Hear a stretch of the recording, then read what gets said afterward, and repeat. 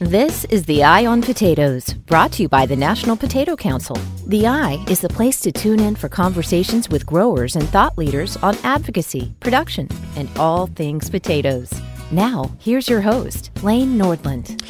All right, thank you so much, everyone, for joining us here on the Eye on Potatoes podcast. And this conversation is actually coming just a few short steps away from Capitol Hill. We're actually on the House side of the mall here today, and the 2022 Potato Summit is underway in the nation's capital.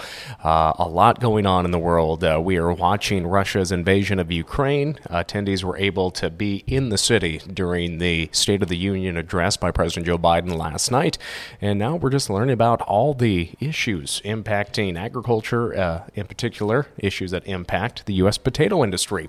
And we are so excited today to be joined by one of our keynote presenters, Amy Walter. She is publisher and editor-in-chief of the Cook Political Report with Amy Walter, and we are just so excited to have her here. But first, we do want to thank our sponsors of the podcast, Syngenta. They continue to deliver solutions to help producers face the potato industry's complex challenges. For more on how they can help you and your operation, visit syngenta.us.com/spud doctor.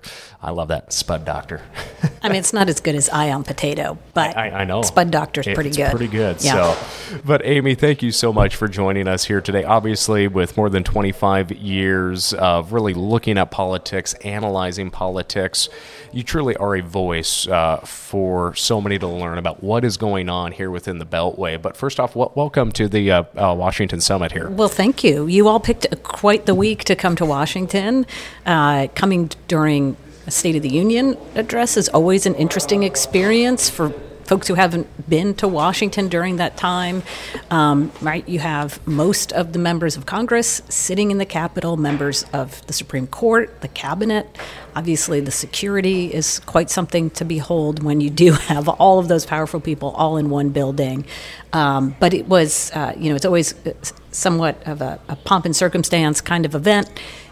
COVID continues to take a toll on that. It wasn't quite as packed as you, say, would have seen a couple of years back. But, quite a time to be here. And again, not just because of the State of the Union, but we also are in a geopolitical moment here that is it's pretty scary. It is, and I do want to, that's where I want to start our conversation with Ukraine. But first off, I just want to reference it. It's been 2 years since the U.S. potato industry has been in D.C. face-to-face, and that was at the 2020, what used to be called the Fly-In, and I had the opportunity to sit down with Charlie Cook, and we talked about what was unknown at that time in the political world. And let's just talk about the Cook Political Report and the audience that you reach. Yeah, sure. So we have been around since the mid-'80s, and Charlie Cook started the publication with the goal of really being a nonpartisan voice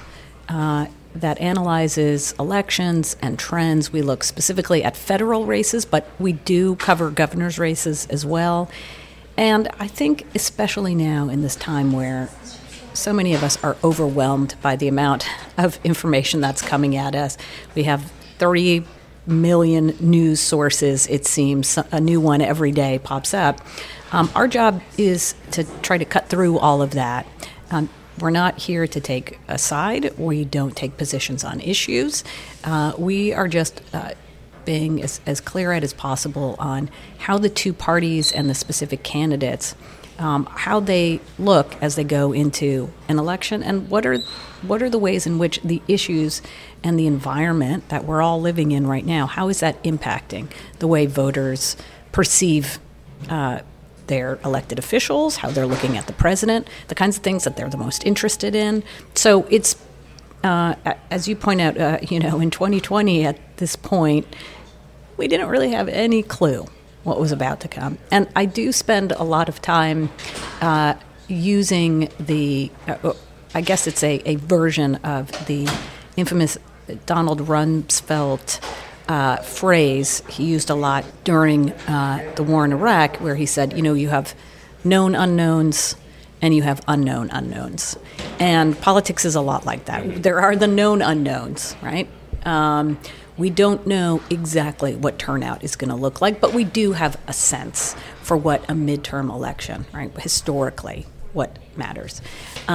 We don't know exactly what the president's approval rating is going to be. It matters a lot, but we can look at some fundamentals to understand where it should be. And the unknown unknowns are those things like we were talking about a second ago, a pandemic, a once in 100-year pandemic. So you always have to be prepared for those unknowns, but to appreciate where we start, to understand the fundamentals, to me, is the most important skill set in analyzing any political race, but especially the political moment that we're sitting in. Well, and truly, the world changed last Thursday. We understand that, and there is so much unknown with that. So as we look at the events unfolding in Ukraine, what does that mean when we are looking at that forecast, that prediction of what it means for the Biden administration in the next few years, but more specifically, the 2022 midterm races? Right. I mean, given the fact that most of us were not alive the last time we saw a land war in Europe, we have to be very cautious, I think, about assuming we know where this is headed. I think what has been quite remarkable and also heartening is to see the world, especially Europe, our NATO allies, really join together in not only condemning Russia and Putin, but putting really strict sanctions on that.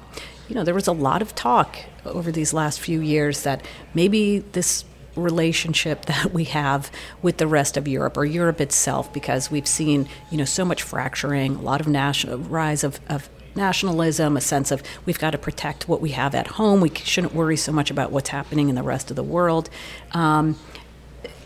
It's clear that there is still a fundamental tie that binds all of us, and that hasn't gone away. The other bit of good news is, and you could hear it last night in the president's speech, this has been a real unifying thing for the United States. There's nothing Americans love more than rooting for the underdog and rooting for the person who's been bullied to succeed, rooting for David to beat Goliath. And in a country where we seem to be divided about everything, can't even agree on our puppy is adorable or not, the fact that overwhelming majorities say, yeah, Putin's a bad guy. Yeah, this was completely uncalled for, unjustified. Yeah, we should be putting sanctions on Russia. Absolutely, we should increase our aid to Ukraine. Absolutely, we should be doing more. And yes, we should send troops to these NATO countries. That, to me, is a good sign, right? A sign that we have been able to, when it comes right down to it, there is a unity there. What we haven't seen, though, is an increase in support for President Biden himself, or in a rise in the approval ratings of how the president is handling either foreign policy like Russia, or just overall having more faith in his ability to conduct his job, to do his job well. And that's what I'm going to be watching for as we move through these next few weeks here. Because as I said, the actions that the administration are taking are actually quite popular. But opinions of the president themselves going into what we saw were very low, right? He had very, very low job approval ratings. It's going to be interesting to see if voters are willing to give him credit. If they are giving credit to his actions, will they give him credit as well? Well, I want to talk about the midterm elections coming up here. They'll be here before we know it, and specifically looking back on that Virginia governor's race. But we're just going to take a quick sponsor break. We'll be back here with Amy Walter right after these words.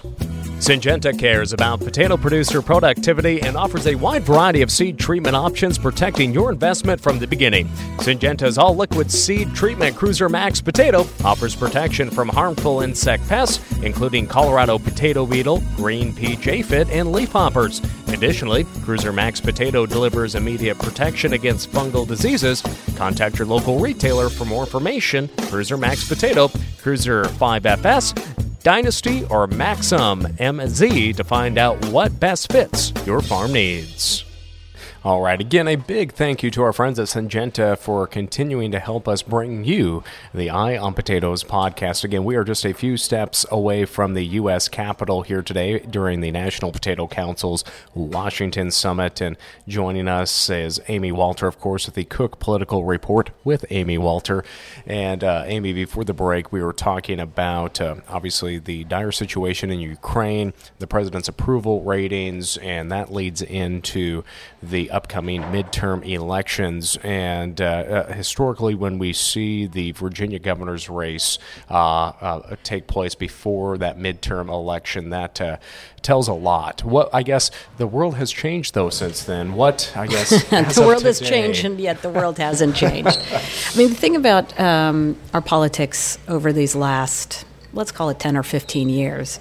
I mean, we've been through a lot in this country, right? Even just think at the turn of the 21st century. We've had 9/11, we've had the financial crash, we have a pandemic, and yet there has been a tremendous amount of consistency, at least in the way voters perceive their elected leaders and how people vote, right? What they vote on, what matters to them. And when I look at the fundamentals, what matter in any, especially a midterm election, how people feel about the president is critical. Did they think he's doing a good job? Do they not think he's doing a good job?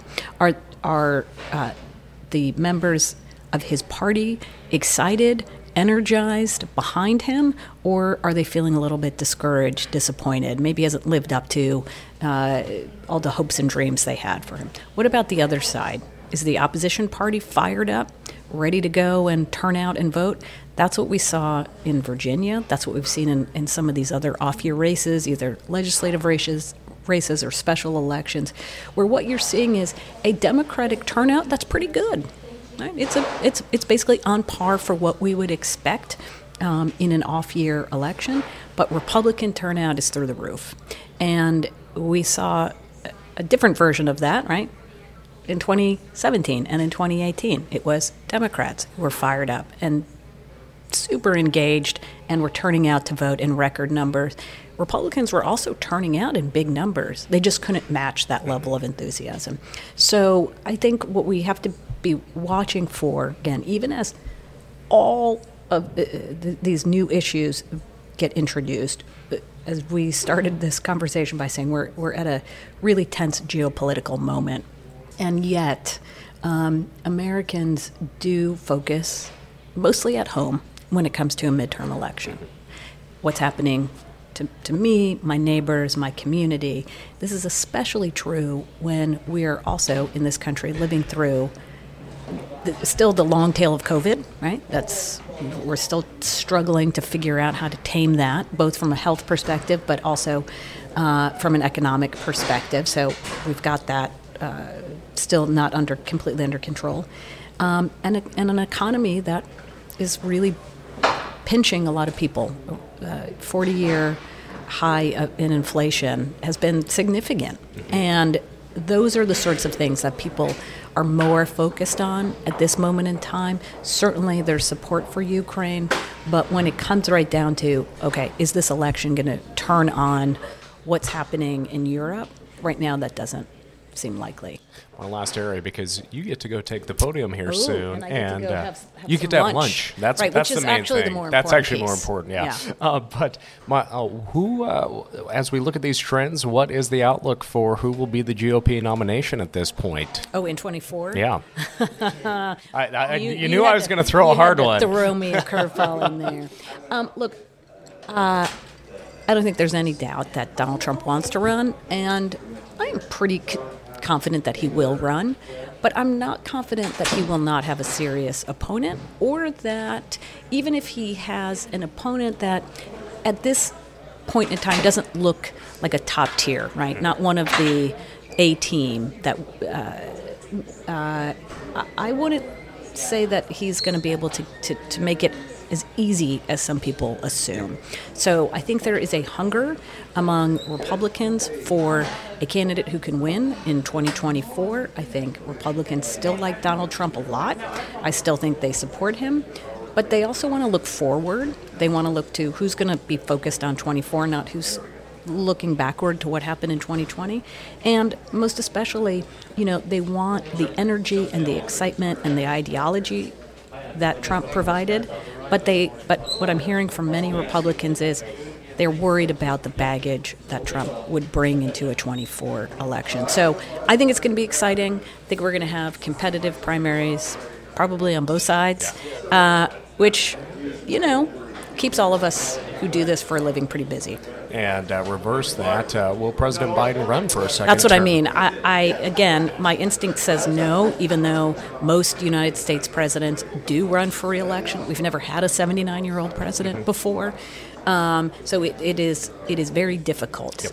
Not that I've been president before, but I can understand if you've been president of the United States to give that up willingly and not run for re-election. That is a very difficult thing to do.